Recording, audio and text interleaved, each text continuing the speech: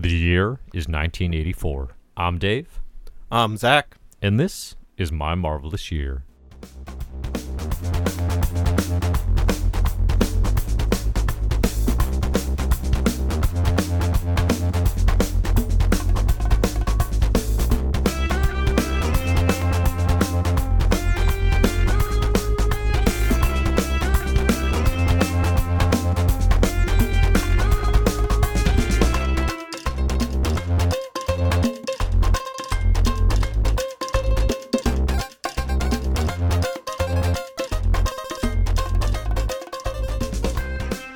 Hello and welcome to My Marvelous Year. This is the podcast and reading club where we go through the Marvel Universe from its origins to today. We are on 1984, Part 5, final installment of our coverage of Marvel Comics released in the year 1984. I'm Dave Busing, the founder and editor-in-chief of comicbookherald.com. I am joined today by a man who had to read it. We do a clap to sync our audio on these here My Marvelous Year podcasts. And this individual who's joining me today, he had to do multiple claps in order to get the adrenaline pumping, in order to feel like a real man again. Yeah. It's Zach Dean. Big man doesn't need to look at his hands when he claps.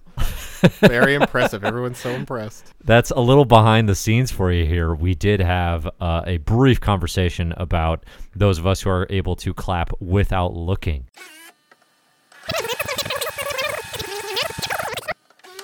Let's do some time and date. Let's do 10 and 42. Bad clap. Well, okay.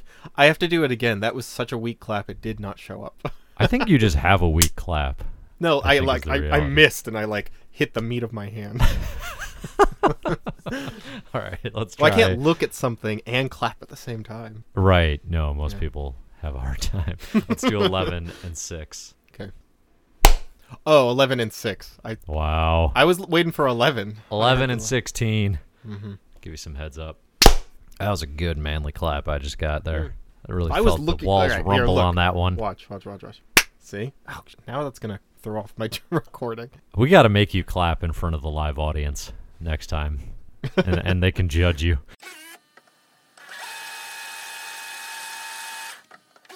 So, if you too are have a hard time clapping without looking, please send Zach a note, and it will fuel his ego and sense of pride. Yeah, definitely. But we're not going to talk about clapping for most of this. We're going to talk about comics.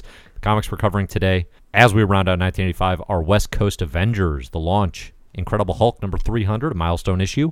We're going to cover a whole bunch of X-Men from there, including the Magic miniseries, New Mutants, Demon Bear Saga, and a hodgepodge of Uncanny It's been a while X-Men. Since we've been in Claremont land. Yeah, that's what happens when we take 7 weeks to do a year.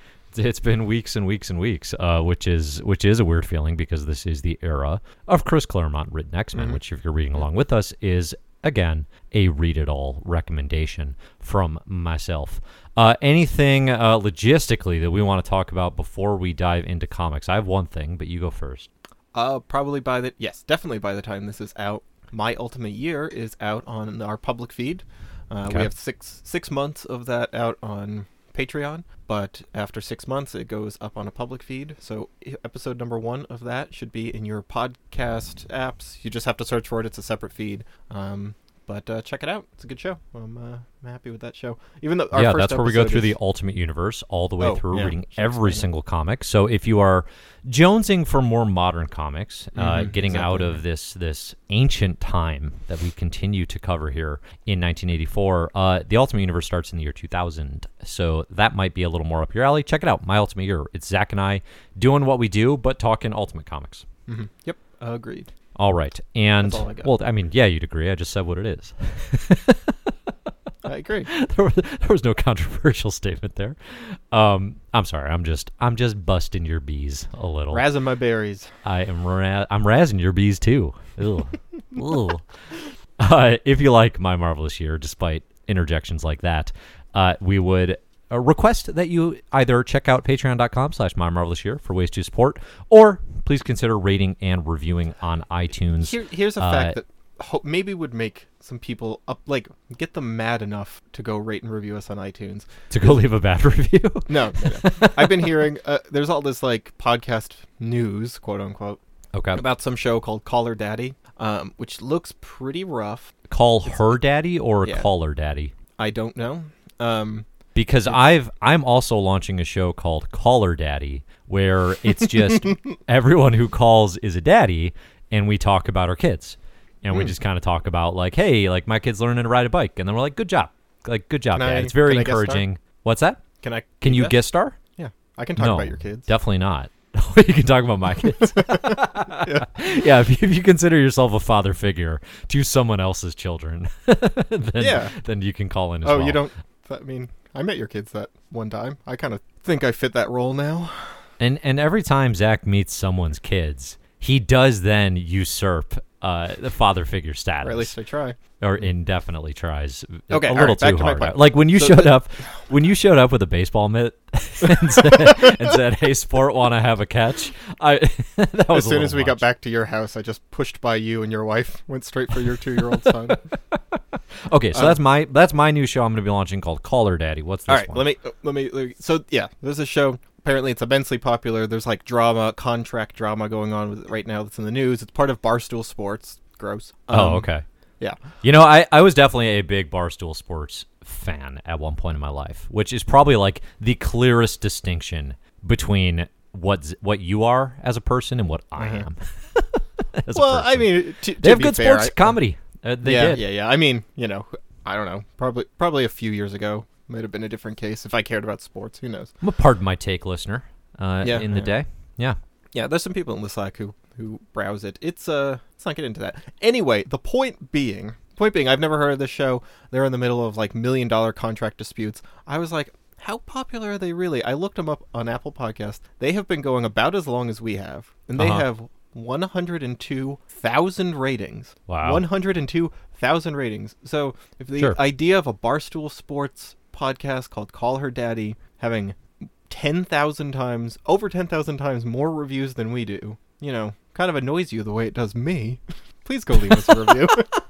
Really set your sights high on your competition. Yeah, we're coming for you, Call Her Daddy. Well, and that's always been our goal, is we don't just want to be like one of the, critically acclaimed and respected comic book podcasts. We want to be the biggest podcast in sports. That's what we've always said, and that's the goal. So if you want to help us get there, please consider rating and reviewing. And I promise if you do so, we will talk about comics Joe Rogan eventually. just got a $100 million Spotify exclusivity deal, a $100 million deal with them. I think we got a shot. Who are we more in competition with, Barstool or Joe Rogan? Oof. I guess 6-1. It's kind of the same. Joe Rogan for sure. I think our listener crossover. Now that's definitely a cultural blind spot on my end. I do not know. I've never listened. I don't really know what it's about. And I'm okay with that because I'm spending too much time reading about the West Coast Avengers. Yeah, here, let's get into launching that. in 1984. 4-issue miniseries. This is written by our man Roger Stern, penciled by Bob Hall, inks by Brett Breeding, colors by Juliana Ferder, and letters by Joe Rosen, with edits by Mark Grunwald. West Coast Avengers, it's a 4-issue mini. It's all about Hawkeye has been, ejected, essentially, from the government-mandated Avengers lineup, as we read way back when, and he is assembling his own West Coast unit. Zach, what did you think of this 4-issue mini, big picture? Big picture, the mini was a little dull to me. I like the concept. I kind of like the idea. I think maybe some of this is expectation, but what I was kind of hoping or looking for was, I think the two ways this could play out are either this is the Avengers, but West Coast. It's literally like just another Avengers team, and here's an interesting group of heroes, and we're just going to have a fun team comic, which the Avengers have never really been able to nail, like not totally successfully, or never really. I wouldn't call Avengers fun, like ever. Sure. Yeah. They're pretty very serious. Rarely. There's moments I like, but again, I take that back. Actually, they were on David Letterman somewhat recently here. Yeah, it's usually stuff like that, or the team composition roster stuff that I like. Anyway, I either want it to be Avengers and good, right? Kind of like a straight putt Avengers comic, or lean into the fact that this is a bunch of like B and C tier heroes, and Right. like, they're kind of Right. oddballs. And maybe I was looking a little bit more for Great Lakes Avengers here, because what this is kind of like, this is the Avengers 2, like a spin-off team of the Avengers, and we're just going to be more Avengers, and it's kind of just a so-so Avengers. I mean, I think it does. So the lineup that Hawkeye winds up compiling, despite the inclusion of Puck on the cover, who does not join, which is a I huge. did not notice that. Yeah, his face is on the issue 1 cover, which I was like, wait a minute, is Puck in the West Coast? No, he's not. I'm gonna look at the this. lineup he assembles is basically Jim Rhodes, Iron Man, Wonder Man, Mockingbird is with him. They're Clint Barton and Mockingbird, Bobby Morse, are a romantic pairing. And They're married. who else do we have? Tigra. Shroud. who, And I don't- Shroud is kind of a will he, won't he, former villain, maybe joining. So, I mean, it Tigra, kind of taps into that B tier, not quite A-lister. I mean, not kind of. I mean, it does, right? Like, definitely. Like, Tiger's been on the Avengers. Wonder Man's been on the Avengers. Jim Rhodes is, like, the backup Iron Man. He's, like, the biggest star. To the point that Clint's, like, genuinely disappointed when Rhodey reveals that he is... Like, Rhodey reveals his secret identity to show that I think he's a black man in the Iron Man armor, and I think Hawkeye's just reaction to- is not a reaction to the race so much as the fact that, oh, it's not even the original, because it Yeah. means his team is not as star-powered I mean, as he thought. The thing is, there are a lot of character dynamics here, and interesting, like, there are a lot of things that are interesting in theory to me that I think Stern does not find any, bring any unique voice to or novelty to. I don't think... the thing is, I just think all this is pretty okay. There's not really many interesting choices really being made with where he takes these characters. So Hawkeye is, like, kind of insecure about having a new team, but then we never really see that evolve in a unexpected way. It's just kind of him being, maybe a little too... bossing people around a little too much because he's insecure, comparing himself to Captain America a little too much because he's insecure. I like the idea of Rhodey being like, everyone thinks I'm the original Iron Man. I kind of feel like a fraud just because, like, I'm not telling anybody. Everyone thinks this, so, like, him just having that guilt about it, that doesn't come out in any interesting way. It's just kind of talked about, and then it's done. I don't know. I mean, I I just think feel- you would be looking for the same thing that I would be, which is a goofier version of this. I think if it leaned into the non-A-list, didn't make the cut Avengers status, and had them playing kind of out of their depth and goofier, which, I mean, it kind of does, but never quite, with, like, Graviton showing up as this You don't get this the villain. underdog feeling. You kind of want to root for them as underdogs, but they're not. No, they really kind of just become a new underdogs. Avengers, right? Yeah. And, like, to the point that, they're approved by the Vision by the end of this, and they're a new Avengers lineup with, like, credentials and this and that. Like, I prefer if they're just, like, a group of people who didn't make it, who are just going to call themselves off-brand Avengers, Like, Yeah. like, honestly, I think it would be a great gag if they called themselves something else, like, very close, but not quite the same, The Revengers, Like, yeah. yeah, exactly. Like, and that's not what this book is. I think, to your point, Great Lakes Avengers is the concept that is going to do that bit of comedy in the Marvel Universe. But this is not a comedy book. It is not trying to be. Like you said, it's an Avengers yeah, book. because that's not really what it's trying to be. I would be into some of the ideas that it's putting forth here if they did anything with it, but he doesn't. Right? It's kind of just like, here's some concepts, and you don't get any like, the extrapolation of those ideas is really generic, I guess.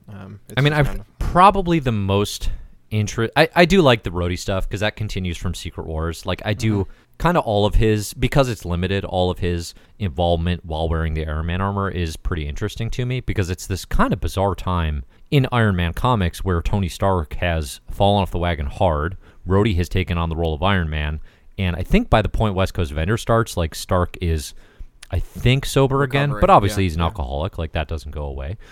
So it's, I find all of his interactions interesting, but he's not, like, such a central component of this that I feel like Rhodey has really developed super well here. I do like the direction for Hawkeye.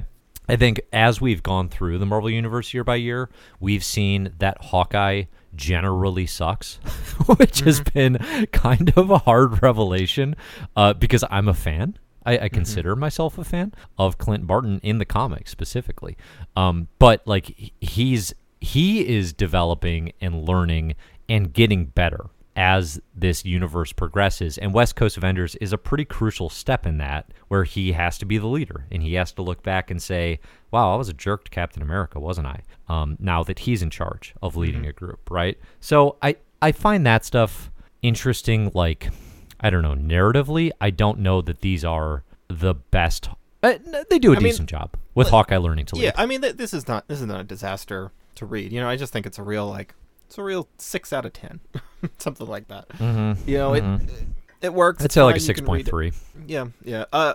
It's just like you can have these ideas about your characters, and then the way that you show that to your audience can either just be your characters think about the things that bother them, or you can express that through action in ways that, I don't know, put the characters in interesting situations. And this is kind of one of those ones where it's just everybody thinks about their problems in the most explicit, straightforward terms. Yeah.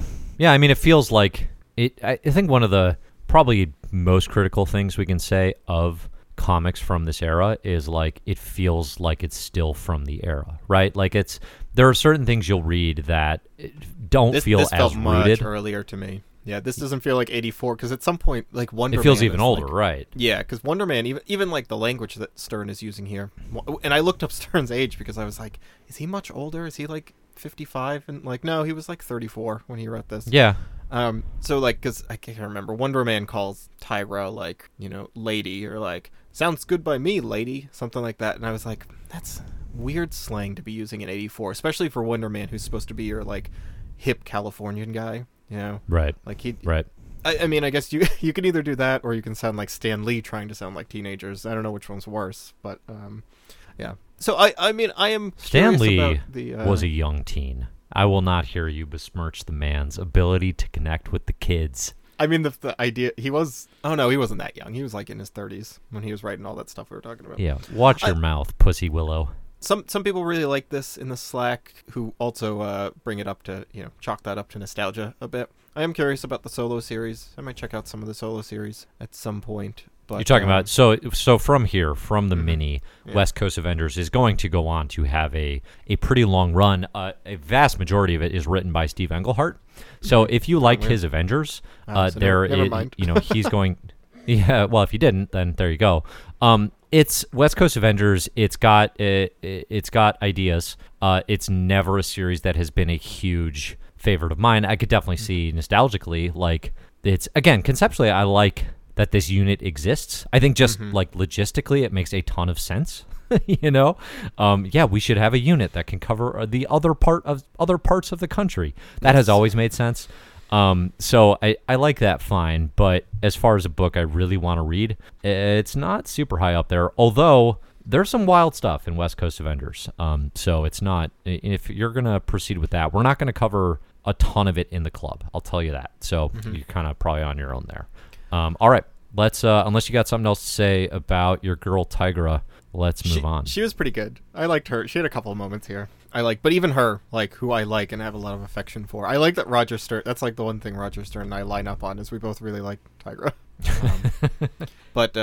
Yeah, I mean, it also doesn't help that the villain here, is like a guy who Graviton controls gravity. Well, it's like he's super powerful, but simultaneously goofy. That's what I'm saying, though, when, like, if this leaned into either direction, the sillier aspects. Yeah.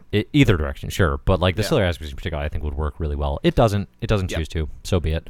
The next comic we read was Incredible Hulk number 300, a milestone issue that I actually really like. Yeah. Milestone issues can, I think a lot of times, they can do too much sort of exposition or just kind of like, hey, it's been a fun ride, hasn't it, kids?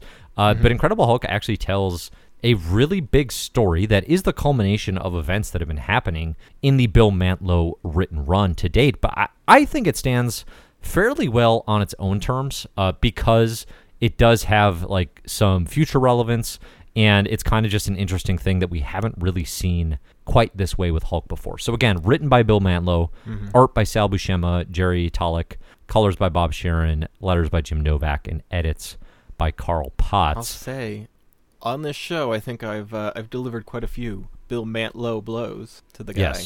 Yes.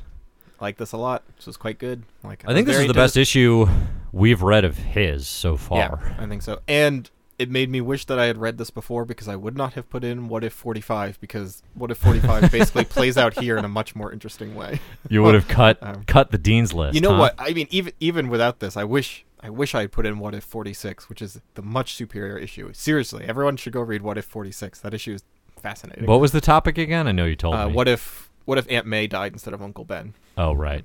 It's really good. The way that plays out is fascinating.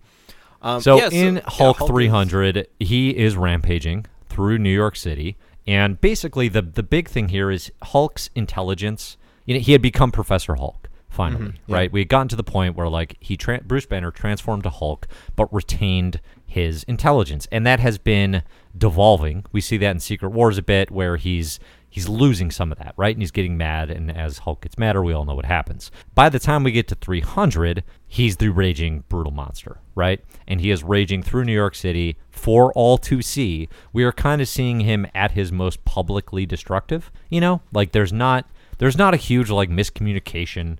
There's not a huge, like, oh, he's destroying things, but there's a reason. It's kind of just Hulk as the threat.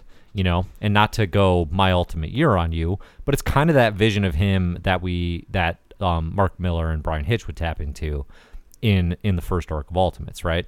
Is like, this is a monster who can actually be scary, which isn't to say this comic is scary, but like, that's the threat. Heroes have to stop him because he's dangerous. Yeah. In order to do that, the heroes have to come to some new ideas. Before we get to those, Zach, any thoughts in addition to that, as far as like the way the action plays out, like all the heroes getting involved, anything that stuck with you from that? Yeah, I mean, I think this was really sick. Oh, well, wait, the art's which Buscema? Sal, okay. Yeah, really good art. I think he does a great job of being able to like draw all these characters. It's really colorful. I think it's really engaging art, which also, not to dunk on West Coast Avengers too much, also part of the issue with those comics was that the art was very like about as generic and house style as you could get without bringing any flair to it. This is pretty good, and I think that like that parade of heroes that comes through is really fun and effective in selling just how unstoppable Hulk is. Yeah, right. I love the Iron Man or Iron Fist and Iron Fist and Power Man. Power Man. I always forget that Luke Cage is Power Man. Yeah, Iron Fist and Power Man come by. That's really good. Like, he catches Iron Fist's fists, and like that was awesome. The impact of the blow is sent back into Iron Fist, like totally shaking him up. He punches Luke Cage through like 4 skyscrapers. Like, he sends him flying through a bunch of skyscrapers. Thor has a hard time putting him down, but by the time Thor comes in, it's like, oh, all right, here's the heavy hitter. And I'm like, I know what you can do to that guy's neck. Like, I've already seen this play out. Right. I'm like, Hulk, watch your neck. Yep. Watch the traps. And meanwhile, Doctor Strange like has some exposition, which I found useful because it explained why Hulk is the way he is now, because Bruce Banner is dead, apparently. Like, the identity of Bruce Banner is gone. He like sacrificed himself to stop Nightmare or something. And Doctor Strange, I love this scene. Doctor Strange is in his Sanctum Sanctorum trying to find a dimension in which he can banish the Hulk to. And there's all these entities from these other dimensions being like, here, please send him here, we'll take him, like begging for this, this soul to be sacrificed. And Doctor Strange is, like, you probably don't want him. Like, I'm not sending him anywhere to be tortured, but also you don't know what you're asking for. Yeah, I do like that detail. I do like the visual too of Strange just sort of scanning dimensions. It's kind of got that Avengers Endgame feel of him like whizzing through all the future outcomes, except instead of that, it's like him looking into a multiversal mirror of all these places he could send the Hulk. I mean, I do like this idea a lot. Like, this idea of, hey, let's just send him somewhere he can just kind of roam and be happy and be free and not hurt anyone. And I read the next issue, and that like comes down to a place where he can just like endlessly fight things. Yeah. Which is pretty funny to me.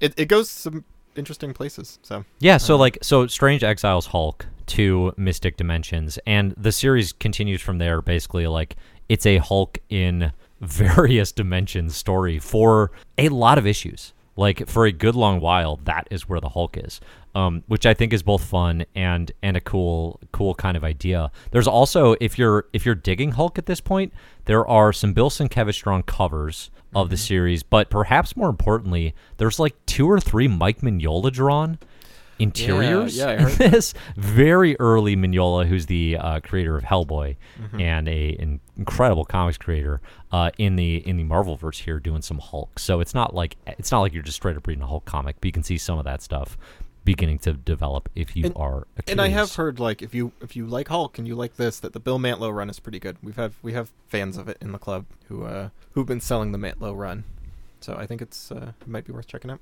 Yeah, I really like this. I like this version of Hulk. You know, like I don't know. I have a hard time feeling invested in a Hulk that's totally in control.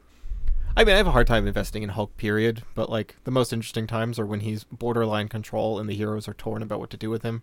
I like him as a problem.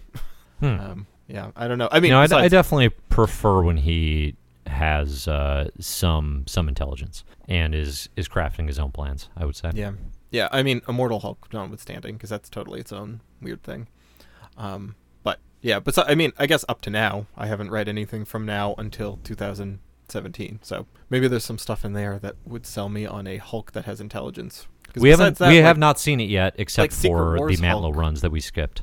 Like Secret Wars Hulk is just a Hulk. He's just a smart, strong guy. I don't know. That's not he does see a base and immediately estimate its size by saying it looks approximately like 5.5 pentagons. So super smart estimator. If something is able to be measured in pentagons. I forgot that, like, what the Marvel Universe is missing is very smart men. That's that one thing that we really need more of. Is just you need smart men, but specifically smart men who know the size of government geometric shapes that are also buildings. Cubic feet, yeah. Yeah. That I would genuinely say that's a gap.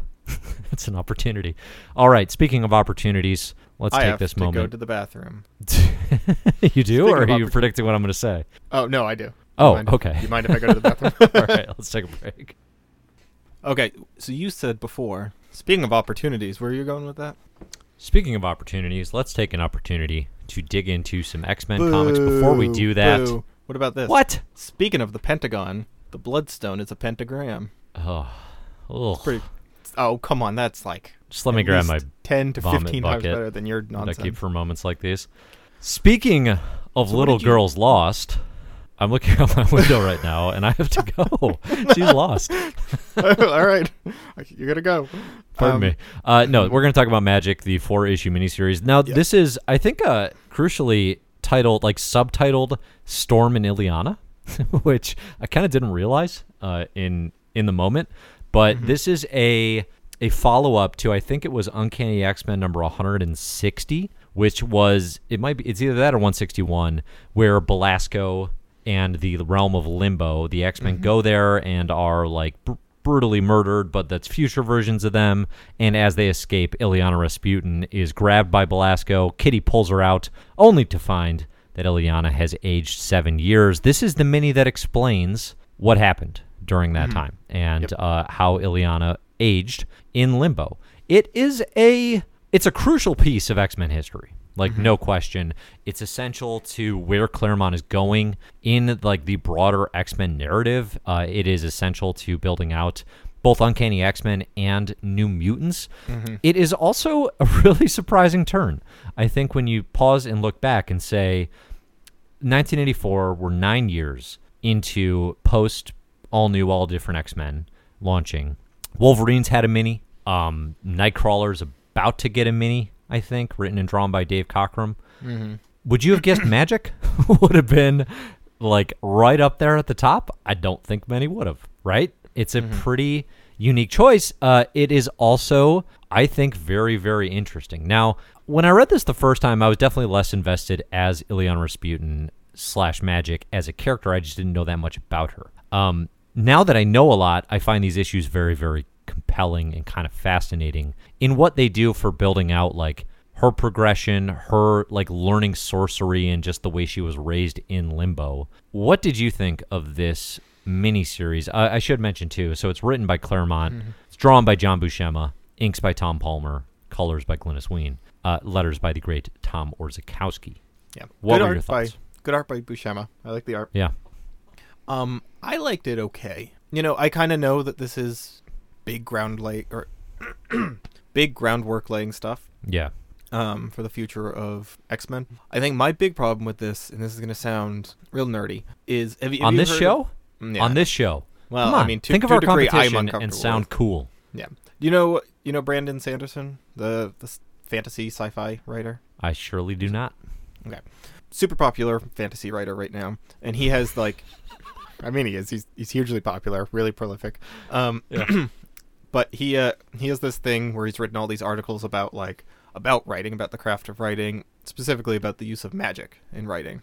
And he's got like his 3 laws, right? And the first one is an author's ability to solve conflict with magic is directly proportional to how well the reader understands said magic. And I think that is like the biggest thing that this comic is breaking all over the place is you have absolutely no idea what any of this is or how it works, but is the foundation of all drama in this comic. You have a little bit. So what is the magic in magic? Yes? Right. Like, and what is this you magic get some actually? of it, like Limbo controls this place. He's strong, you know? And Ileana Rasputin is powerful because of something, and she maybe can suck power from him, but also is possessed by him. It's, you know, it's just kind of a big mess that feels like it could be whatever it wants to be in that moment that Claremont decides. Like, either Ileana is becoming more powerful, and that's good for... not Belarus. That's a place. What's his name? Belasco. Either that's good for Belasco, or maybe it's not, and Belasco is scared of it. Depends on the scene. I don't want to come across to say that like, it's muddled in terms of the details and that of the means magic. that, like also, Storm becomes a wizard, right? Right. And what does that mean? She just also is now magic. She can shoot rays of things and bring plants to life or not. She talks about like you mustn't break the rules of, you know, there's a balance for everything in a place, and it's like I don't know what that means. So it just means it doesn't have stakes for me.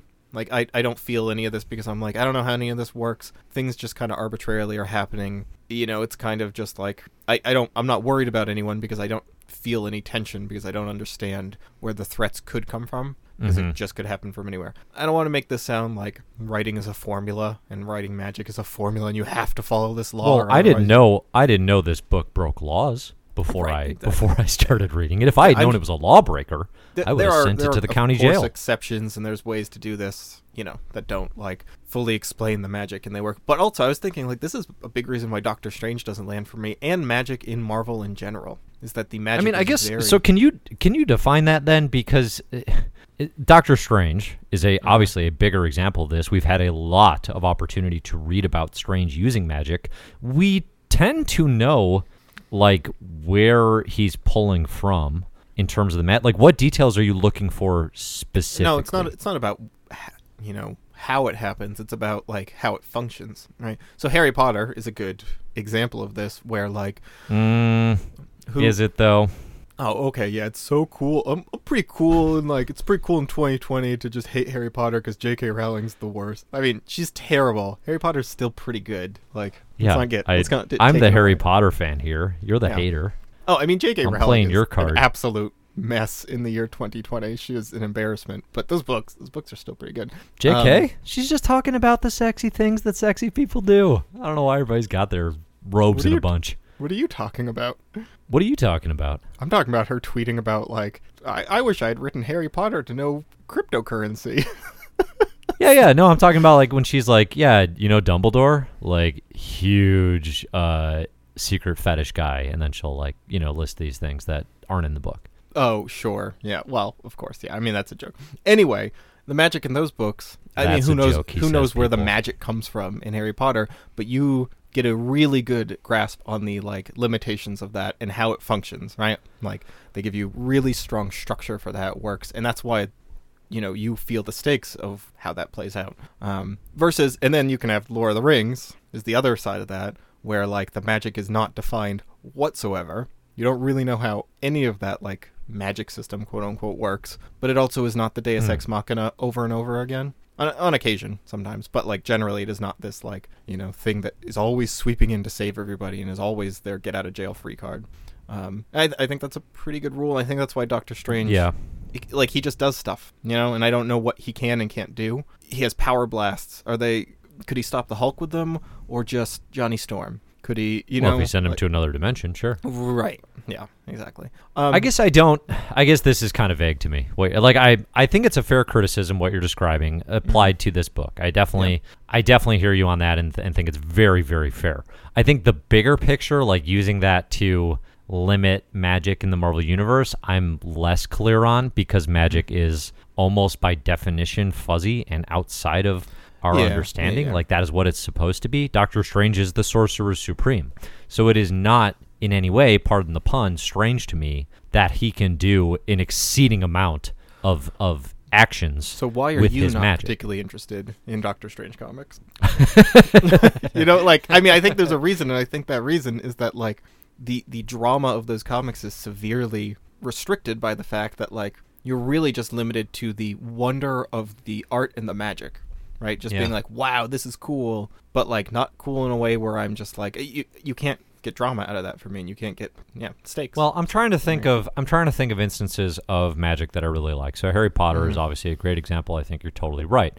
I think the counter that kind of jumped to me though is like, I don't know that the definition of magic in that book is crucial to its success so much as just the storytelling and the character work. It's ultimately what you care about. I think it is. I mean, most of that is very deliberately laid out what you can and can't do and how difficult it is. I mean, it's based on children learning this magic rigorously. So, like, the fact that you literally have to learn these spells, you learn specific spells, you are limited in your actions. There's one way to kill people, and it's this specific curse, that sort of thing, right? Yeah, and not just I think those are useful. I mean, Game of Thrones structures. is another good example. There's not much magic in that, but it's very, very limited, and it's very sparse.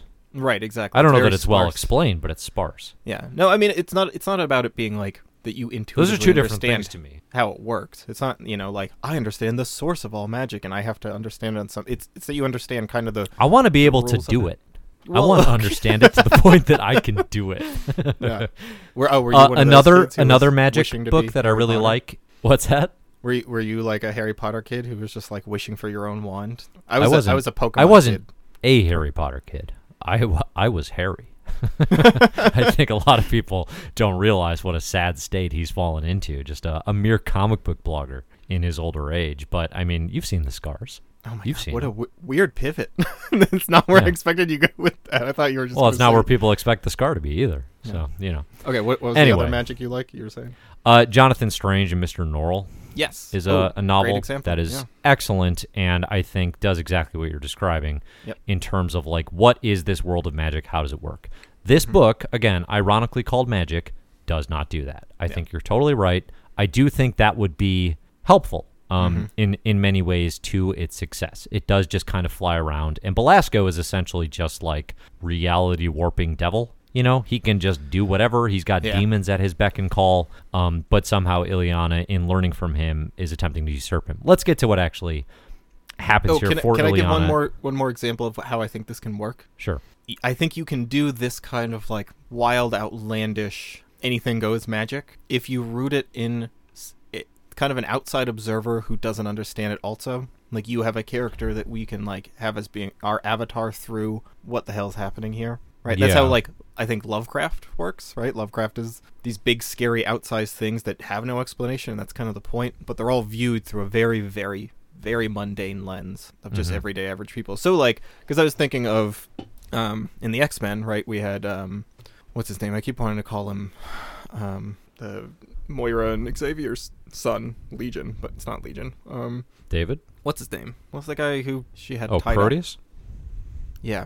Is that it? Proteus? He's not Professor X's son, but what he can warp reality. I'm confusing the Ultimate Universe. Yeah, Kevin McTaggart, Proteus. Yes, McTaggart. Right, has kind of these wild, undescribable power things. But I think it works that the X-Men don't know how to deal with that, and they're lost. They're like just as lost as we are. That kind of can like salvage some of that for me, and that's why I think actually Belasco worked a little bit better for me in the previous ones, because I felt just as lost as the X-Men did, and I at least had like I could cling to the fact that they are scared and terrified running around this like hell world. I actually like both of these about the same, but for different reasons. But I think that one, the first one's pulled that off a little better. Yeah, no, I think that's fair. I think this is more historically important than it is a knockout or anything like that.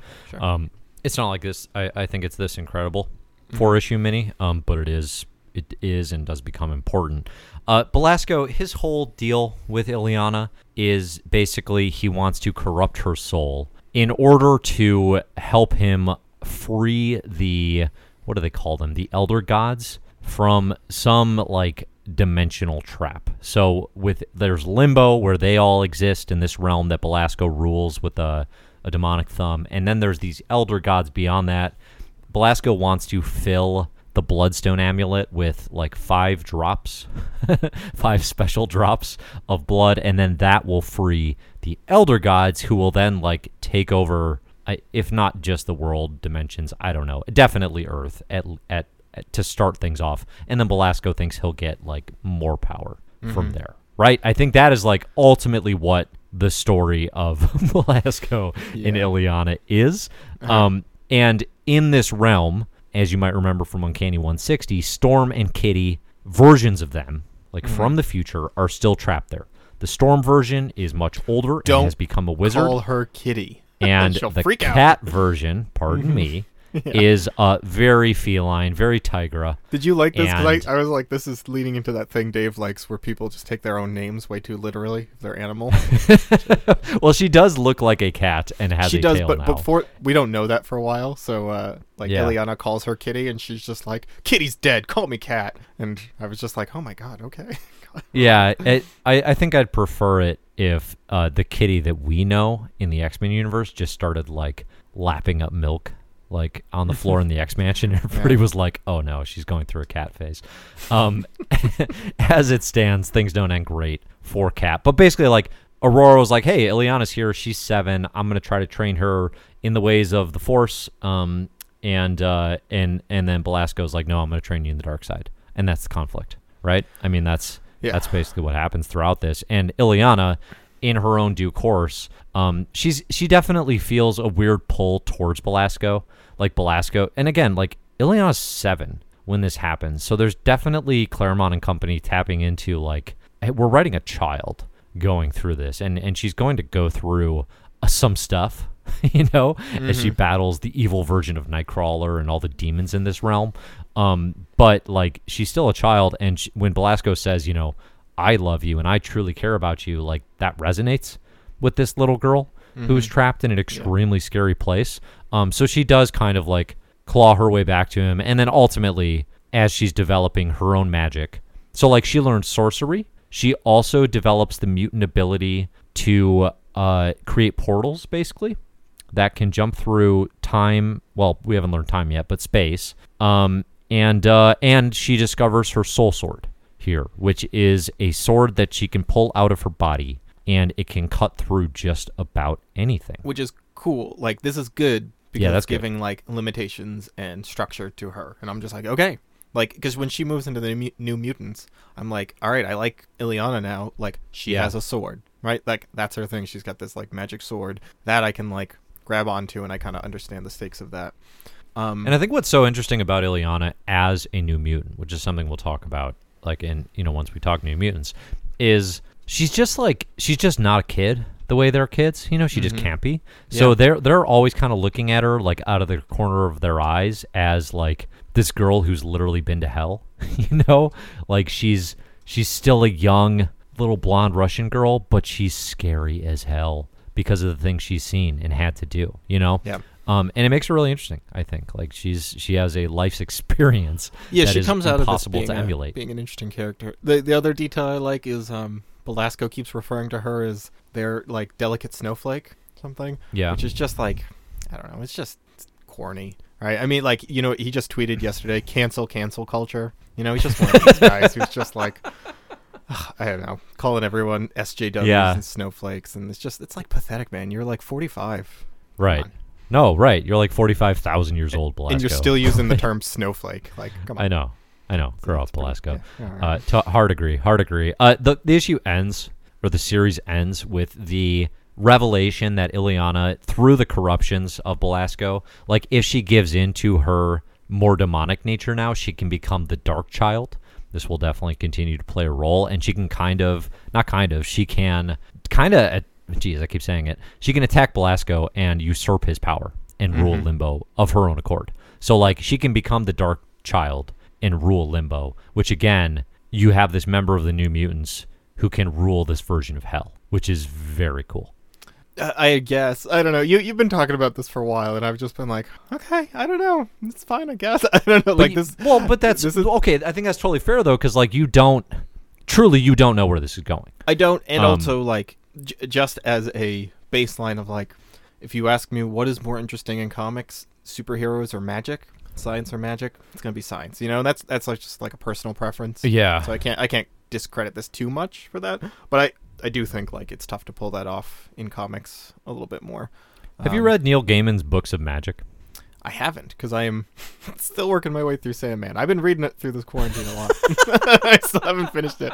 I've been making a concerted effort, and I'm like a little over halfway through. Oh, you made it over halfway. That's new for you. I've actually read like probably 2/3, 3/4 of it in the past. I think I got like halfway through the third omnibus or the third absolute edition. So I'm almost to where I like stopped before. It's great. Such a good comic. That's hilarious. Yeah. All right, good deal. So, Magic or Sandman, what's better? Sandman. I don't know. What's the joke to that question? What's better? What's the trick? Something good or something just okay? Speaking of something good. Oh, yeah. The next series on the list was New Mutants, number 18 to number 21. This is a huge moment in... No, don't you dare. Don't you dare. I gotta say... I just gotta say... What do you gotta say? That I was feeling a little down on this batch of comics. Like West Coast Avengers. Incredible Hulk was good and fun. But, it wasn't like... Didn't completely blow my hair back, special. I guess.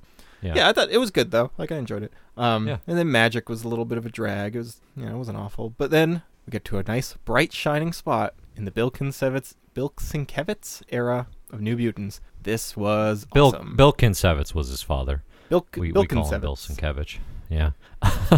He's here as penciler and inker supreme alongside Chris Claremont on what has come to be known as the Demon Bear Saga. I guess actually it's just issues 18 to 20, right? And then 21's kind of a slumber and we read party 14 epilogue. Also, which was like the return of... the return of Illyana. Yeah. That's right. Anything you want to say about 14 before we jump into Demon Bear? No, I mean, it is kind of just the follow-up to Magic, right? Like, kind of shows Illyana joining the team, and I'm trying to remember, was there anything... no, I don't think so. I don't remember anything from it, so no. I remember it was fine, but Demon Bear Saga just so, like, knocked it out of my brain. It overshadows it by far. Yeah, for sure. So, artistically, this book levels up here, right? Like, so we've read Bill's work on Moon Knight in a little bit of capacity, and we've seen, if you read that run with Doug Mensch, you can see the progression, right, of like, I'm doing kind of Neil Adams-y superhero comics, and then that progression into like, no, actually this is my style, and I'm going to integrate that into Moon Knight. And it's cool to see in some very good issues. Definitely a run that a lot of people like quite a bit. By the time we get to New Mutants, though, Sienkiewicz is doing entirely his own thing, and it's like almost every other page is this breathtaking, visceral approach to interior comics layouts. I mean, it's truly unlike anything else in the Marvel Universe at this point in time. And it's unlike, I mean, it's really unlike much we've seen in comics, period. Like, he's so... I guess I don't know how true that is, because I haven't done enough of like an indie comic scene deep dive from the era, but definitely in the superhero world, I mean, it's light years beyond. Well, because, I mean, he's doing stuff, because we've really praised, like, Frank Miller. Frank Miller has really his own style, right? Yeah. And John Byrne has his own style. Steranko had a very strong style to his stuff, but I think they're still all working, at least in just the overall aesthetic of like how their pencils look, not layout. So I think like layout is where Frank Miller just like absolutely excels. Yeah.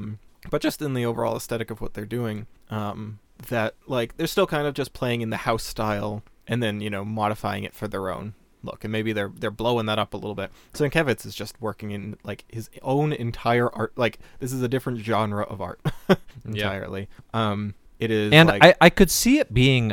I can see it being off-putting in some ways. Like, I've tried to picture this, and it's hard. But, like, if you're a younger reader and you picked up New Mutants 18, it'd be like, what is the flow of action here? Like, what is happening I think maybe from scene to scene? I could see that. I could only see you being turned off in a way that you're just like, I don't really like it. It's not clean. Like, because I just don't like a scratchy... It's not as clean, is probably the simple... Like, if you compare this to the simplicity of Bob Hall on West Coast Avengers, that is clean, box-by-box superhero comics, whereas this is that messy, integrated, everything's on one page, and maybe the panel layout is the shadow of the bear or something, it's utilized, and it's amazing. I think it's great, but I could see it being challenging. Away is that the actual panel layout and the visual storytelling here, I think, is excellent. I think he grabs your eyes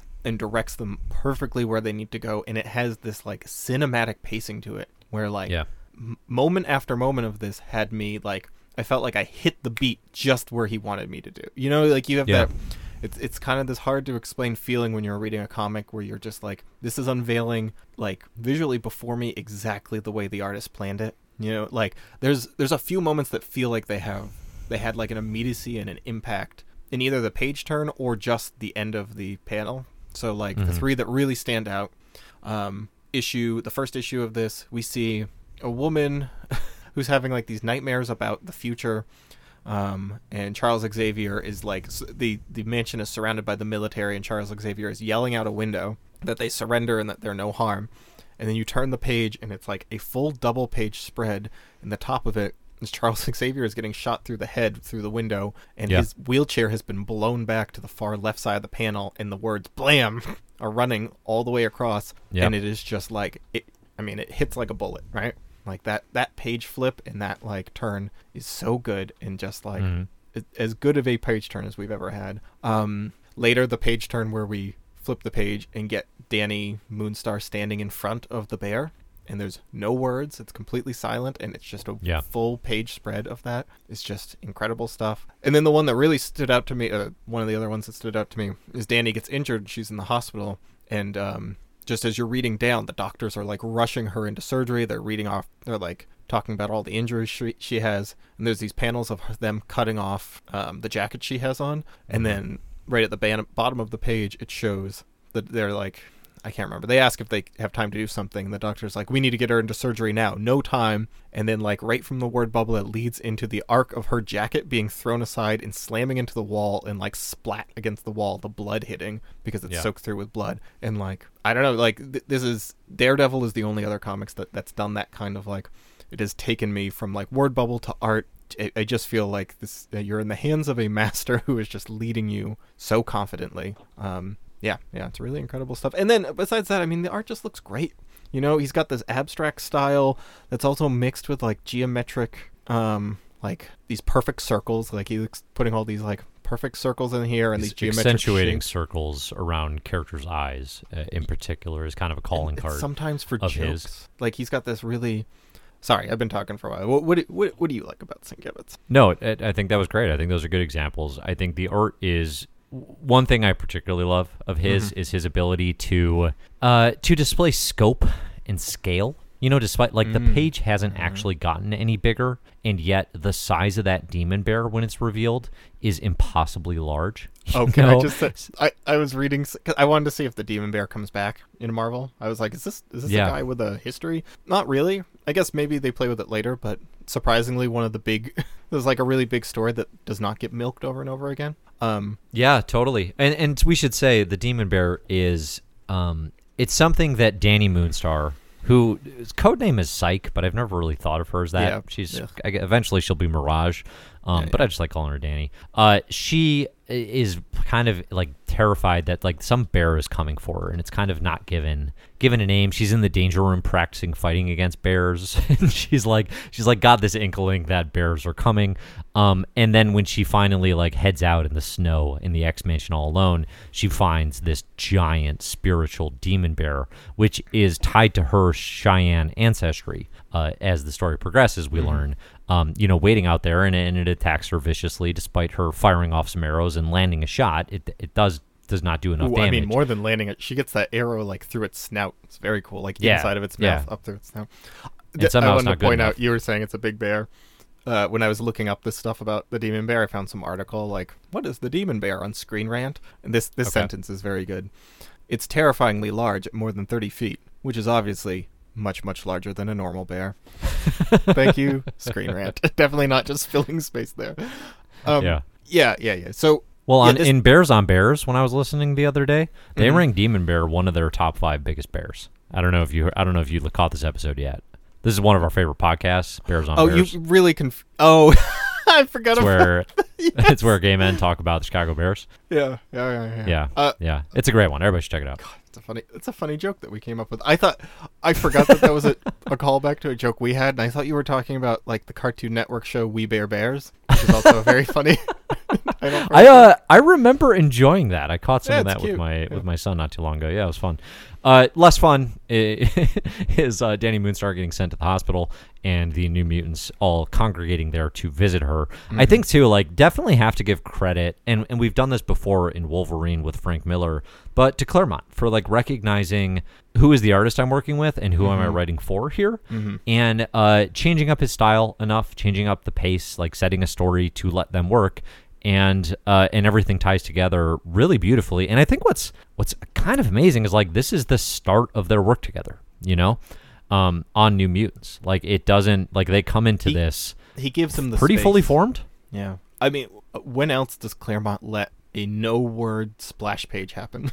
Right. That was where I was like, wow, Claremont's really like they're working well together. That he allowed this page to happen with not a single word on it, nothing. I mean, how rare is that? In Marvel Comics, period, like that we see not like a word of narration or a word of text box, nothing. It definitely still stands out. Yeah. I do want to talk a little bit about the primary plot is the New Mutants trying to corral and stop this demon bear and to basically save Danny Moonstar's life, right? Yes. So you've got Cannonball, Sunspot, Wolfsbane, Magma, and Magic now, all working to do that. Oh, and Magma, if you're curious.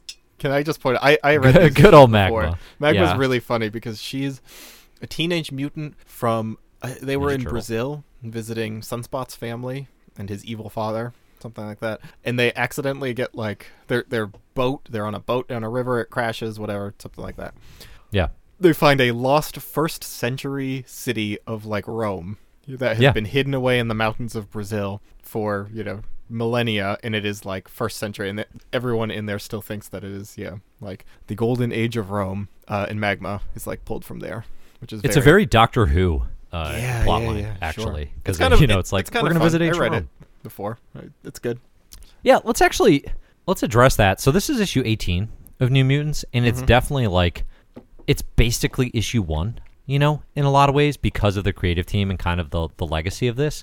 The first 17 issues are not bad, but I read all of them. They do not ever hit in the way that made me feel like these are special beyond historical importance in learning who these characters are, So no shade to Claremont and Bob McLeod for like their origins in the New Mutants graphic novel, which we talked about. But this book doesn't become like must-read territory for me until this very moment. Yeah, I liked it. Like, there is some stuff that's introduced that is important. Yeah, I felt it was worth reading, but like I also was really taken with the New Mutants the first time I read it because I was just like, oh, like I don't know anything about these guys, and they're really intriguing to me. So I enjoyed this. It's if you like them, it's worth reading. But if not, you can get. I think actually the inclusion of 14 is really good because the 14 really like sets up like where they are now in a very low stakes issue. And also like this is what the book was like, prior to this escalation of this creative team. So that's what the New Mutants Corps is doing. I did want to address like one thing I'd forgotten until I reread it was there's a surprisingly big supporting stories within this. The first one you mentioned is Rachel is here. She's around. Okay. I've got a blank. It does not say who she is, so I have no idea. It must say it in one of the Uncanny issues. I still did not know. At the end of that, I still had no idea who that was. So. I don't know. You just told me who it is, and I don't know that. So I don't know about this. All right, I'm not going to explain who she is then, if she hasn't actually been introduced by name. But there's a mysterious visitor here. This woman who is trying to find Professor X, and she's going to play a role. I guess I won't add any details because apparently I'm spoiling things for Zach again. To me, at least, this is strongly suggesting Jean Grey. Like the whole time, I don't know what reading this, I don't know if I'm right or not, but I'm thinking this is Jean Grey in some way, like from the future. Seems like she's been revived. Well, it's a redhead, yes, like a redhead with telekinesis, who's like trying to warn the X-Men of some future threat, and who's confused because she's like, last time I was here, things were different. I haven't been here for a while. So I think that's what it's trying to give off here, the vibe that it's trying to give off. Whether or not that's true, I guess we'll find out. Are you sure we didn't read an issue with her in it yet?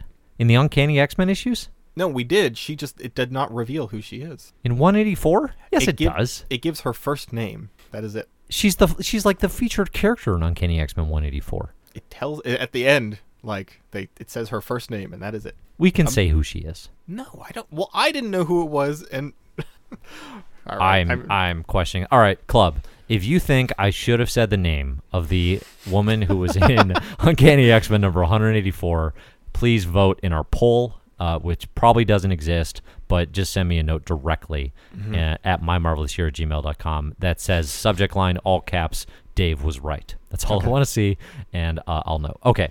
But in the meantime, she debuts, and also there's the saga of Warlock and the Magus, the Technarch alien race, and his coming to Earth, which we're going to see in New Mutants number 21, the Slumber Party issue, where Warlock actually crashes, and we learn a little bit about this alien and his eventual involvement with literally the team. He crashes the party, huh? Sure does. I thought that's the joke you're going to make.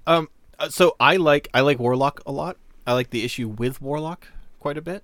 It's 21. I think that the Demon Bear saga is dragged down a little bit by these little asides. It's kind of weird, isn't it? It's a bit of a bummer just because it's like I'm so into this and it feels like, okay, well, I don't need to be distracted right now. Like I want to follow through on what's happening. I'm so into the action here. Yeah. That it feels, and I get Claremont sometimes does this really well.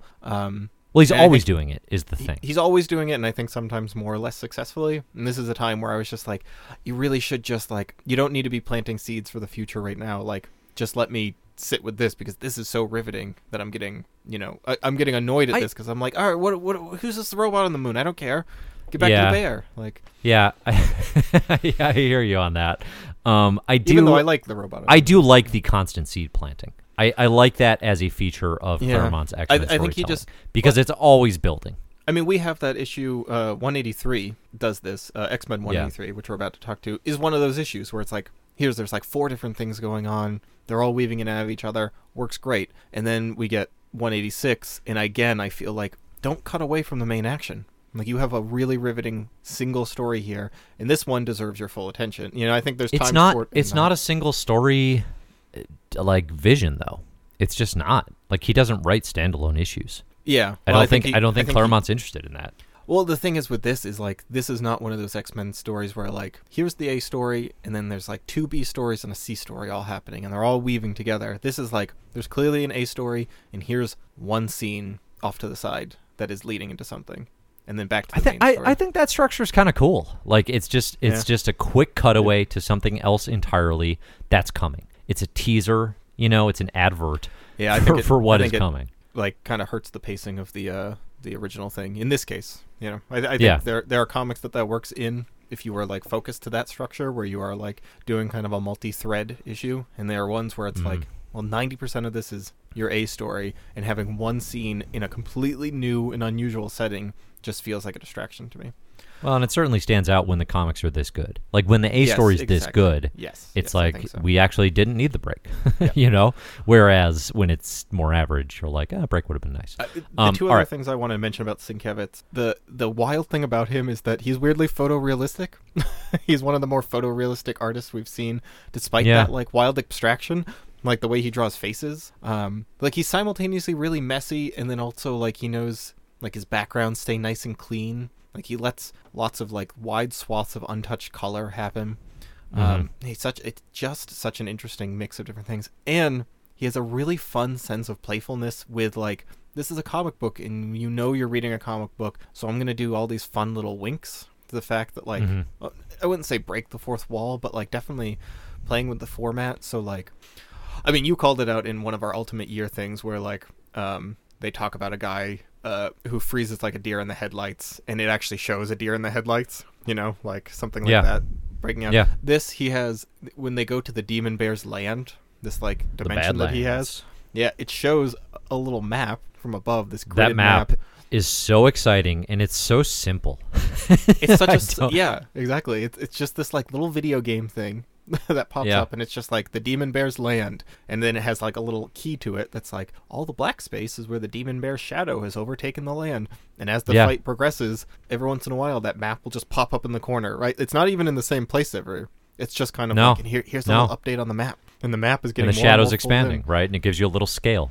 This equals this amount of shadow. Yeah, it's just a fun little visual cue. And it's really playful. That actually also, progresses and is it kind of adds to the story because it actually tells you, oh, the demon bear's expanding.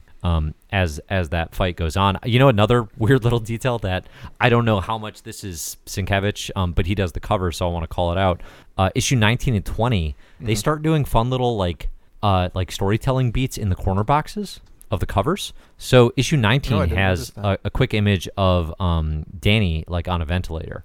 But then issue 20 is Sam Guthrie in a cowboy hat with a holster, which is way more fun, you know. So it's like all of a sudden instead of just the usual the faces of who will appear, and then 21 is Warlock, kind of looking bonkers and terrified. So I love that detail. I actually wish more comics did that now and forever. You know who does that really well is One Piece, the manga, because every chapter. I need to read it. I need to read it when we do my manga list year. Yeah, every chapter. You know what I was thinking is instead of my manga list year, what if we did my Marvel list year, where I don't read a single Marvel comic for a year? Oh yeah, yeah. Every chapter opens up with a single splash page, and like half the time they're just kind of like, here's the One Piece crew, but on safari. Here's the One Piece crew, but as Italian gangsters, like something like that, like funny little goofy things. And then, but he also uses it as like the next 20 chapters, I'm going to take some side character we haven't heard from in 3 years and show just like a bunch of single captionless pieces of art showing their little adventure. Like, here's a villain that we haven't seen in a long time. And then over the course of 20 solo splash pages, we're just going to get like, here's the little adventure they're on. Yeah, that's a fun detail. The other thing that I want to point out, I love the Slumber Party. I think it's fun. Chris Claremont has generally a pretty good grasp of like the teens, like the way that they're chit-chatting, I think works pretty well. They read like kids. It is interesting to see non-mutant kids invited over to the X-Mansion as well. And like, man, I just love like them being like, they're mutants, but we're still going to let them have fun. Like, it's fun to watch characters you like having fun. Yeah. You know, like you never get this. Well, not never, but you never quite get this with the X-Men in the way that you can with the New Mutants because they are so young. Yeah, I mean, I love when Professor X comes back and he's just like, man, they're gonna age me before my time. Well, I hope they like clean it up as much as they do for causing a mess, but like all very cheerfully. You know, he's not actually. No, you get a little bit of daddy Professor X. Like he's not a good daddy, but you know, he is the father figure to these characters certainly. Yeah. Before we do quite address the major new character in issue 21, I do just want to sum up the Demon Bear saga by saying there's some pretty wild stuff that happens in this issue's conclusion. The first of which, I do not. Before we get to the big one, the first is the Demon Bear was apparently like a prison for Danny Moonstar's parents. She believed they were dead. And actually, they've been like captured inside this demon bear. So they're freed by the end of this in a pretty emotional resolution for Danny, who like I forget the exact medical report on Danny at the end of this, but she's not paralyzed in the way that, was feared throughout the beginnings of this. There's also something that I definitely do not have the knowledge or experience to address with any intelligence, but two characters who begin. There's a police officer and there's a nurse who gets sucked into the Demon Bear in all of this. There's Officer Tom Corsi and Sharon Friedlander. And again, like I said at the very start of this, if Chris Claremont names a character, go ahead and remember it because they're going to be around. They're going to play a role. I was surprised. And I looked these two up characters. This cop had like a blue link on his Wikipedia page for the Demon Bear, and I was like, the cop has a thing. And then I was like, wow, okay, I guess he's going to be around for a while. Yeah, no, he's a supporting character, and both of them get turned into Cheyenne, like Native Americans. So like their racial identity gets switched. Listen, I'm certain there's a lot to that.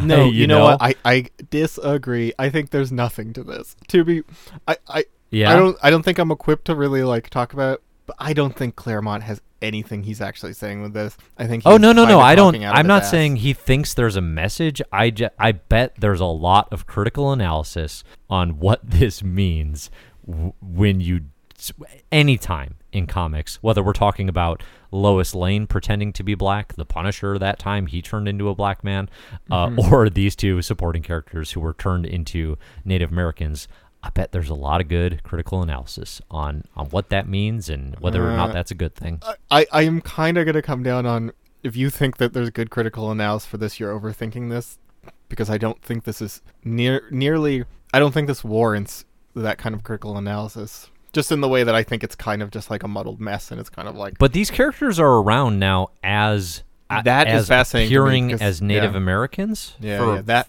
I don't know what to make of that. Truly, I don't.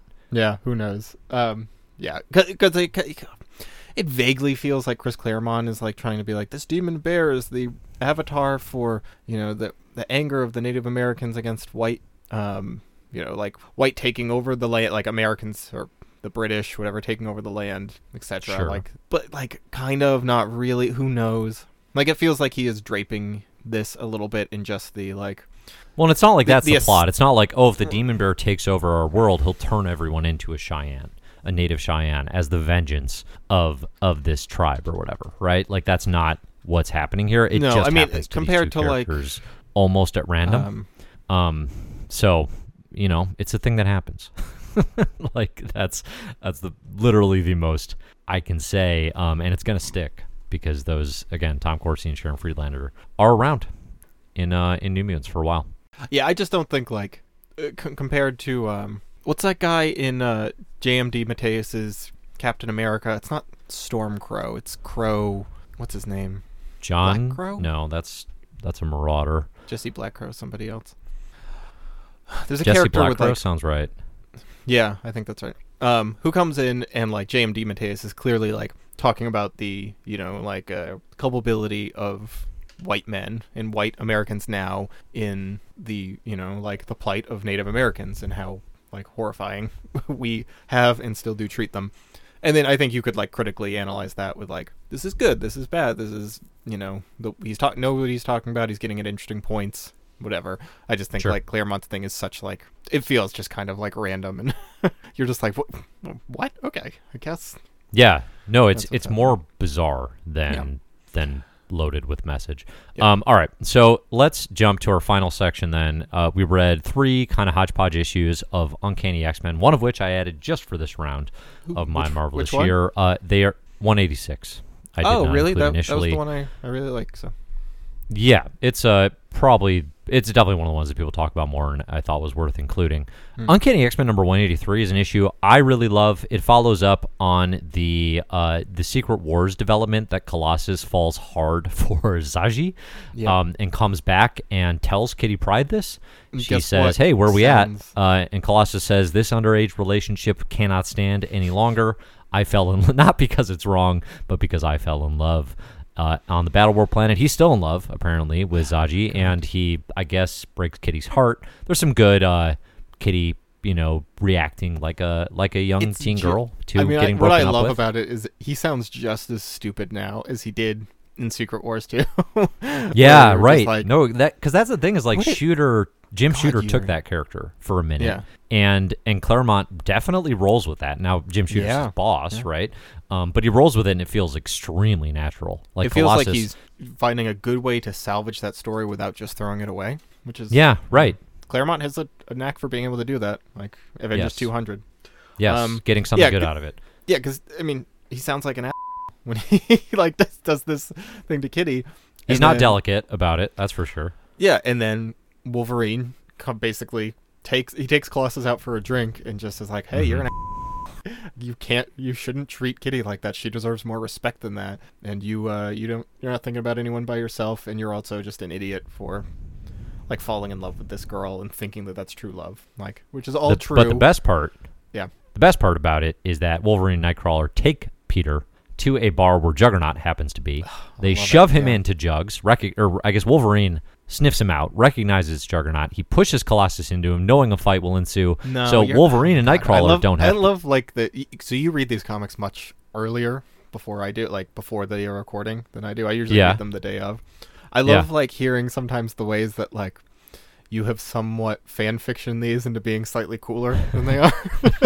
Like you somewhat more season your mind just to be like, It's basically what you said, except he doesn't shove him. Peter just like stands up, and it's just like Wolverine tries to get him out of there before a fight with Wolverine Colossus. doesn't trip him or push him into Juggernaut? No, Wolverine sniffs out Juggernaut and is like, oh, we got to get out of here before he recognizes us. And he's like, all right, come on, Peter. And Peter's like, you can't tell me what to do. I'm my own man. Like, he's drunk. Yeah. And he reels backwards and splashes his drink onto Juggernaut. It doesn't matter. It's not like a detail that matters. I usually let these go, but I just wanted to point out I like how sometimes you kind of rewrite these. I like my version, I gotta say. Yeah, no, yours is fine, because then Wolverine does just sit back and he's just like, we don't need to help him. Like, Nightcrawler's like, oh, we gotta get in there, and he's like, no, let him take this on his own. I think he deserves, a good ass kicking.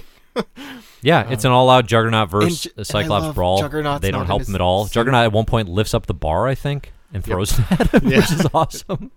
Well, I mean, he destroys the whole bar. They do make a point of talking out that this guy has, like, anti-superhero insurance, but they destroy the whole building. Like, the building crumbles Well, down Andy's around got him. that wad of cash Jugs throws him at the end of things, which is a great Juggernaut moment. It is. It's really good, but the thing is, like, it doesn't matter if that's 100s. Like, that's like $1,500 tops, and he's just like, yeah, I tore down your 8-story building. Here's the point is he tried.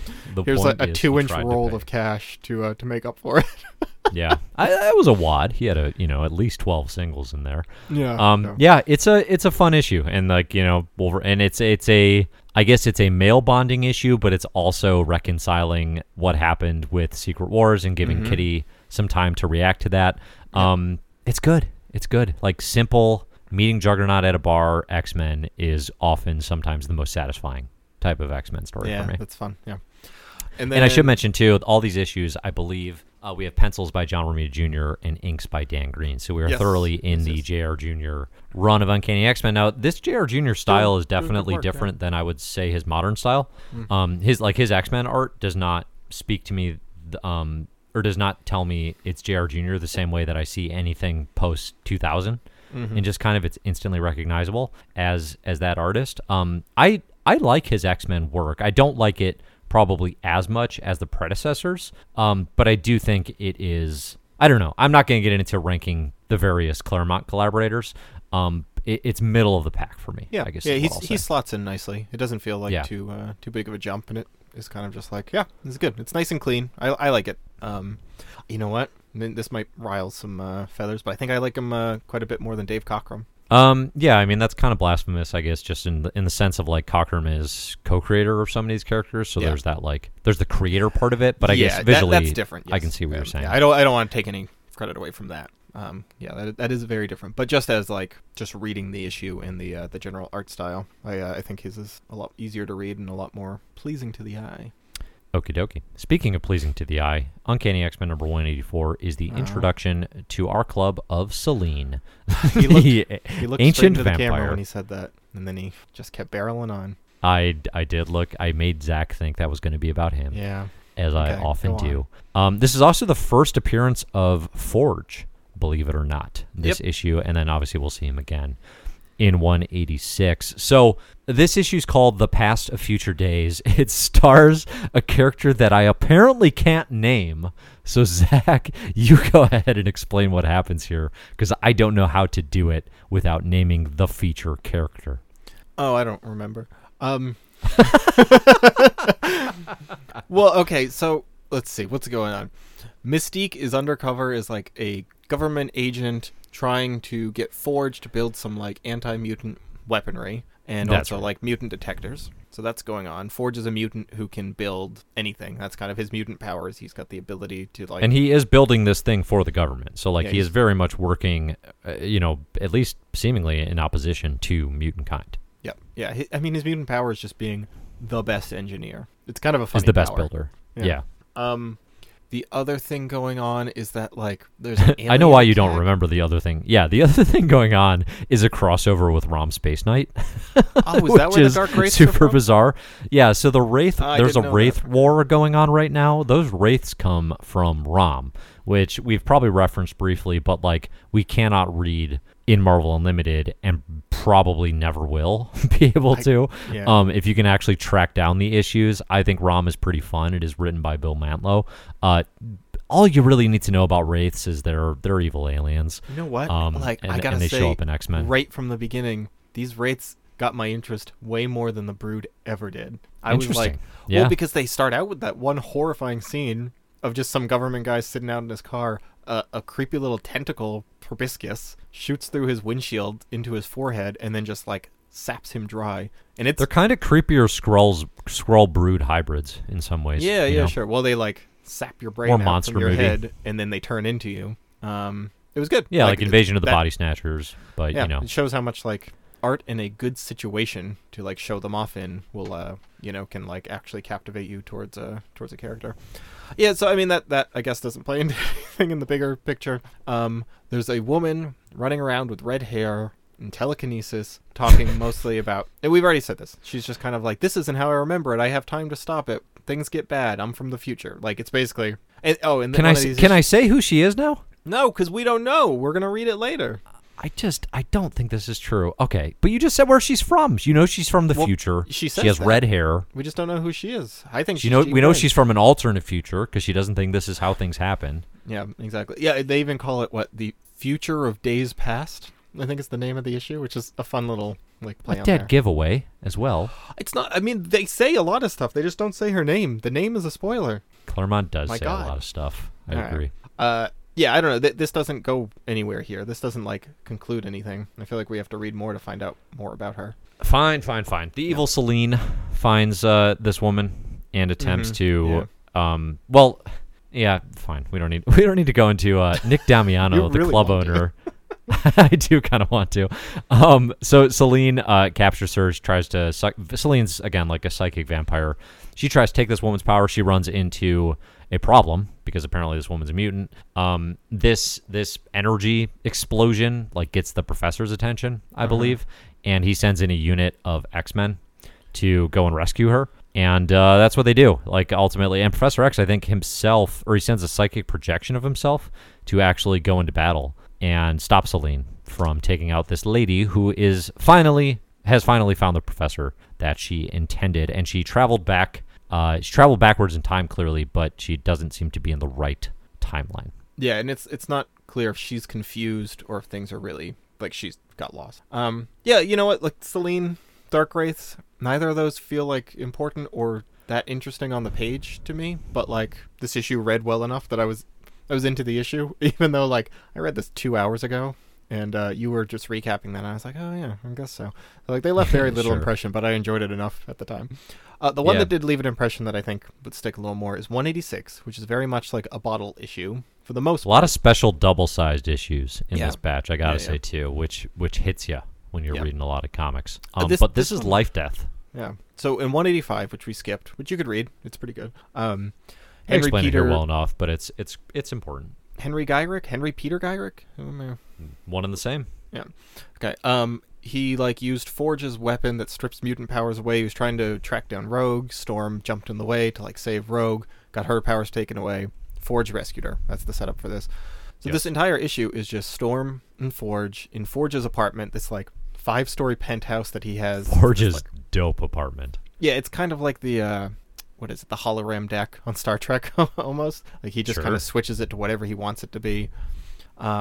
This is a really interesting... He also switches those shorts to however high he wants them to be. Oh, I'll tell you that. High. Those jorts? Forge comes rocking the short speaking jorts. Of outfits, okay, so Storm and him are like, there's definitely some sexual tension bubbling up here, and she's just like, all right, well, I gotta get dressed for dinner. I'll wear this. And then she comes out in the most absurd-looking pink... high school prom dress. She looks really dumb. She looks really bad. It doesn't look good on her. It doesn't look good at all. It doesn't work. And Forge is just like, my breath's caught in my throat, and she's like, he says nothing. He must hate it. And it's like, and he's just, befuddled by the beauty of this awful, like it looks like a 15-year-old's prom dress. It's terrible. And then she goes and changes into the dopest outfit that looks so good on her, which is like white suspenders that are just like cropped off at the chest, and like I've started wearing nothing but suspenders ever since I read this. It's like a pretty rad, sexy outfit. But that's her. But that's the one she goes to put on to like be like, oh well, I'll just go put on normal clothes, and it's like, no, this looks awesome, Storm. Claremont has a weird idea, or whoever. She needs some Emma Frost Jumbo Carnation fashion in her life. But yeah, Life Death is it. Crucially, it is about Storm reconciling the value of her life without her mutant powers. And she is struggling through depression in the wake of losing her ability and her connection to nature. You know, it is as if a piece of her has been stolen, has been killed, you know, and Forge winds up being the one who, yes, they have this romantic relationship, but he's also someone who is revealed over the course of this that he can kind of understand this level of depression. And having gone through losing something, it's revealed he lost his leg in Vietnam, I believe. So there's these two share a connection that definitely, like, it starts here, but will, you know, it plays a role in X-Men for a good long time. Barry Windsor Smith is the artist on this. We talked about his frankly perfect storytelling in Marvel Fanfare number 15 on the Dean's List, and no surprise, this is a great looking comic book as well. It's definitely it is interesting to read. Like, this is Uncanny X-Men. It's the biggest book in Marvel at this point in time, right? Like, it's becoming just this massive thing, and Claremont just kind of having the moxie and the clout to step in and just be like, yeah, we're gonna do an entire issue with just Storm and Forge, and they're never gonna leave this apartment, and they're just gonna talk about depression, you know, and kind of trying to overcome that. Like, that's all it is. That's the entire issue. It definitely resonates. It cuts away. It does, because it cuts away to, like, Mystique stuff, I think. Mystique's plans. Oh no, and Rogue. Is that what Rogue it is? is like out there. This is where the Dark Wraith stuff comes in, because Rogue's out there trying to, like, catch. Is the Wraith War still going on in this? Yeah. Which, again, this is that same issue where I was like, this would be really good as. Did you ever watch Girls on HBO? Zach, I watch Girls all the time. God, you're ridiculous. There's an episode in that I can't remember, second or third season, with Patrick Wilson, the guy who plays Night Owl on Watchmen, and he guest stars. You mean King Orm? Yeah, yes, I do mean King Orm. Talking about Ocean Master? Yeah, he guest stars in one episode where, like, him and Lena Dunham, the main character, like, have a kind of a one night day stand, and the entire episode is just the two of them in their apartment, like a brand new character and our main character talking to each other, and like having this one day stuck in his apartment, kind of. And that's kind of what this reminded me of, except that it didn't quite have the confidence to not cut away from this at all. I think like 40 pages of conversation between two characters, especially one we love and one we don't know about, could be really fascinating. And it mostly is, it kind of has this, I talk about this sometimes, where it feels like he's somewhat dancing around themes without actually having anything in mind that he's talking about. Like, at the end, it's like honor and self-worth and not being a slave to somebody else. But, like, I don't really know what that means in the context of this issue, and at some point it ends up feeling hollow. Like, the end of this felt very hollow to me, and very much like, oh, this isn't really tying into what is happening. It just kind of feels like you are spouting not truisms, but like these epithets that don't actually mean anything. You know, like platitudes, right? Just like little, like these are feel good sayings. Platitudes. That's the word. Platitudes is the word I was looking for. Yeah. Yeah, I don't know that it absolutely lands.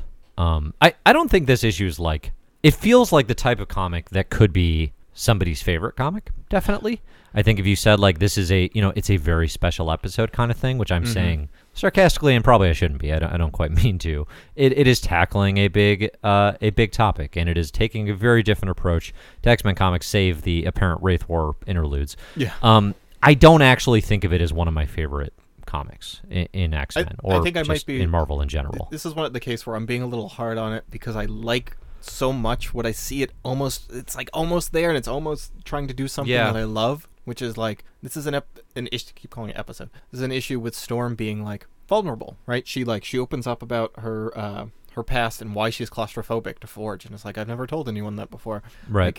Like, it's just very character based, and then at the end of the day, I feel like he's trying to make it seem significant, but he doesn't have anything really there to say. Well, I think the character work and the reaction to the story beats is where the significance comes from naturally.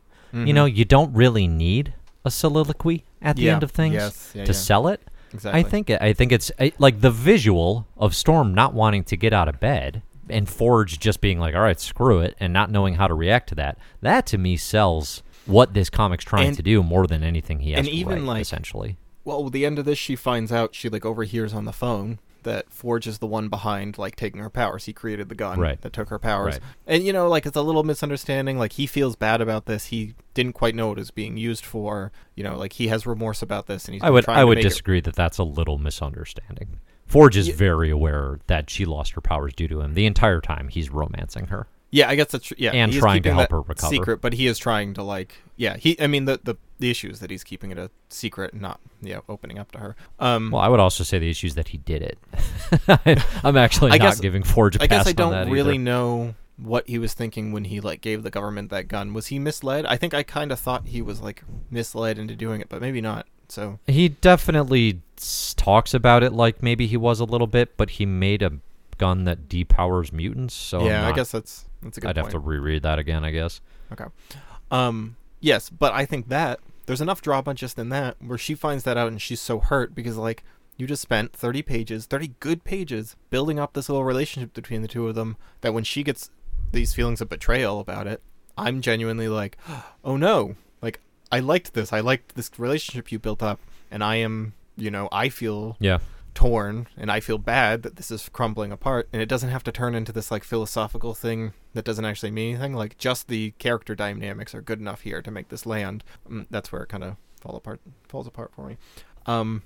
Yes, Forge. So Forge is good. He's also Cheyenne, which this is one of the first times, and maybe a little with Danny Moonstar, where I feel like Claremont is using that ethnicity. Can you hear me? Yeah. Yes, I can hear you. Hey, can you hear me? Yep. Okay. There you are. All right, I got like one more thing to say. All right. This, and maybe with Danny Moonstar a little bit, is one of the first times I felt with Claremont where he's really using someone's like racial identity as kind of just like a set dressing. Like you're talking about Forge or Storm now? Forge for sure. Because we've talked about him. Like he kind of likes this multicolored rainbow of a hero or superhero team. But like, well, and I would say that is a dramatic positive. Yes, yeah, I generally think so too. There are just times where I feel like it is. I think fetishize is too strong of a word. That he's like fetishizing definitely. But a little bit of that, like whatever the very minor version of that is, where like a kink. Yeah, he's got a kink for the Cheyenne. That's one thing you can say about Chris Claremont. You heard it here first. Yeah, I don't make headlines. And don't let that take anything away if you like, if you're Cheyenne and you read this and you were like, cool, like I love having a hero on the page that like is also Cheyenne. I just I kind of disagree with that pretty strongly. Yeah. Like other Marvel comics. I mean, I guess we saw J.M. DeMatteis doing this relatively well in Captain America, so I don't want to say no one else at Marvel's doing it. But Claremont is those examples are more the exception and not the norm. Yeah, like this level of diversity and integration. Yeah. I think in the book, and also like I think if you look at the landscape of 2020 comics and the things people like to scream about, if X-Men tomorrow introduced a Native American character out of nowhere, there would be people screaming that it is diversity for the sake of diversity, right? Yeah. No, and these kind of BS arguments. I don't think that's Claremont drops Forge in out of the blue. and within 2 issues of his first appearance, he is the sole participant trying to get Storm out of her depression. This brand new character. You know what I mean? Yeah. I think that level of seamless integration is essential, and I think comics, if you look through the history of them, you see a lot of examples like that, but Claremont, I think, does it well. Now, is he perfect at it? Absolutely not. I won't pretend he is, but it's so far and above a net positive. Yeah, I think so overall, too. There are just, like, moments of it where, I guess, I think the Danny Moonstar, Demon Bear, Native Americanizing of 2 random people for seemingly arbitrary reasons just made me like a little sensitive to this, where I was just like, wait, why are you doing this? Are you doing this just like as set dressing, or are you doing this for, like, I guess maybe it's made me start wanting to question his motives a little bit. But no, I mean, I'm with you, and I have been with you overall, that like having this diverse group is good, and like he has handled it overall pretty well. Like this was just the first time this year where I was like a little, I don't know, raised my eyebrow about it. I think it was mostly that those 2 people were turned into... I think Forge, like if we're going to use that example, he reads as a pretty well-rounded character pretty quickly. You know what I mean? Like his identity, and the same would go for Danny Moonstar, I'd say. The identity is not like, here's our Native American character. You know what I mean? Yeah, like that's not actually, that's actually just a piece. Proudstar? Yeah. It's not John Proudstar. Yeah, when John Proudstar shows up, it's just like, hey, he's angry and he's Native American. And that's kind of all we know about him. And he's angry because he's Native American and he's mad at the white man. Like, yeah, right. Yeah. But Forge, like it's way more nuanced. I think.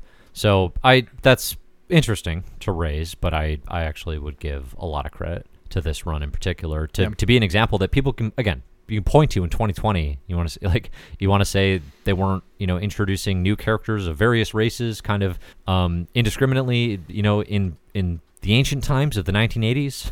Well, they were, right? Like this happened in X-Men comics. I mean, I think you're forgetting, Dave, that yes. Please tell me what in May 2020, we are about to unveil two brand new heroes called Safe Space and Snowflake. If that's not good representation, I don't know what is. I got conflicted feelings on good old New Warriors #1 because it's written by Daniel Kibblesmith, a writer who I typically quite like and has promoted Comic Book Herald in the past. So I got a little skin in the game. That's all we need to know about. Yeah, I got a little cash under the table on my opinions there. No, that's it's embarrassing. Bad is bad. That whole thing's embarrassing. Bad ideas are bad ideas. I think we can agree. You know what the problem is with all that, and we don't need to go down this rabbit hole a lot. So there's a lot of problems, but Marvel just needs to 100% ignore all of that criticism because it's clearly bad faith criticism, and it's just one of these things. Because I was watching some. Well, it's criticism from it's the rare issue that actually seems to bring people together, where a majority of the comics internet, left and right, is saying we don't like this. Not for different reasons, but there's a rare agreement. Yes, that specifically. Yes, no, but I just mean like the diversity thing, like here's a black Spider-Man and everyone loses their mind. It's just one of these things where Marvel just needs to absolutely ignore all that criticism, because I've been watching the Arrowverse, and Arrowverse is just wildly diverse, has like LGBT rep all over the place, and I think they just ignore it. Like they just don't care. People still scream about it on the internet, and then they get no reaction from the CW over it. Mm-hmm. And it doesn't cause as much of a hubbub because you just need to not take that seriously. It's so frustrating that like Marvel just feels like they need to react to all that and like, all right, well, we're taking your feedback into careful consideration. This might be something for a variant cover to go into more detail, but I would be hard pressed to find examples where Marvel has actually given in to the loud, complaints of racists. Like for example, like Miles Morales, Kamala Khan, these characters that are Riri Williams, even Ironheart is a popular current example. Yeah. It's not like those characters went away. It's not like Marvel was like, we're not going to do that anymore. I guess I mean like they don't necessarily. I don't know. They don't take that big risk that often. Like where's a trans person in Marvel? What's the biggest gay character in Marvel? Like Iceman, Bobby Drake. Yeah, right. Exactly. I mean, Iceman's pretty. Iceman is pretty. Yeah, he's very pretty. I like agree. Whatever. Yeah, let's save all this. I'm actually going to cut all this out because I don't want to go down this and then end it right there. Yeah. You know what? Let me just edit all that I said about Forge because I think you're right and I might be just kind of overreacting to things. That's all I needed to hear. Good job, Dave. The show. You talked me out of it. I think you're right. Okay. Alrighty. This has been My Marvelous Year. I've been Dave. He's been Zach. 1984 is over. Thank God. He's also been mostly wrong. Yeah. But yeah, no, we're done with 1984. We're moving on to 1985. Next, a whole new year. A whole new year. Right? Mm-hmm. We're going to read some Doctor Strange, some Thor, and some Avengers and Iron Man up next, baby. And then in 1985, Part 4, Secret Wars 2. Get your Secret Wars party hats out. We're doing it. We're doing all 9 issues. Music for My Marvelous Year. No, it's 9. Oh, there's only 6 listed on the That's spreadsheet. Because it used to be. No, it used to be split up between 84 and 85, but it's not anymore. No, it's in 86. It's 7 through 9 are in 86. No. Well, I'm looking at it right now. No. You're mistaken. I moved all 9 to the podcast reading order, the podcast reading list. Oh, did you? Oops. Yep, for 85. Oops. That was my mistake. Used to be that way. All right. Well, I've got to fix that. So even more Secret Wars to read. Music for My Marvelous Year is by Disaster Piece. Voices are done by Donny Osmond and Timothy Oliphant, believe it or not. And faces that you can't see, but that we can see on the videos, are done by Mark Hamill and Harrison Ford. Oh, cool. Have you watched Deadwood? Oh, yeah. Timothy Oliphant is hilarious in that show. He is so funny. He's got such good comedic timing. Underrated humor. Yeah. I need to do a Deadwood rewatch and watch the movie. That's why I'm rewatching it, so I can watch that movie. Yeah. All right. Thank you for listening. We appreciate your listenership and ears. In our ears in our voices in your ears, babies. And that's our new sign off. We'll see you next year. See you next year. I really didn't know how to end that one.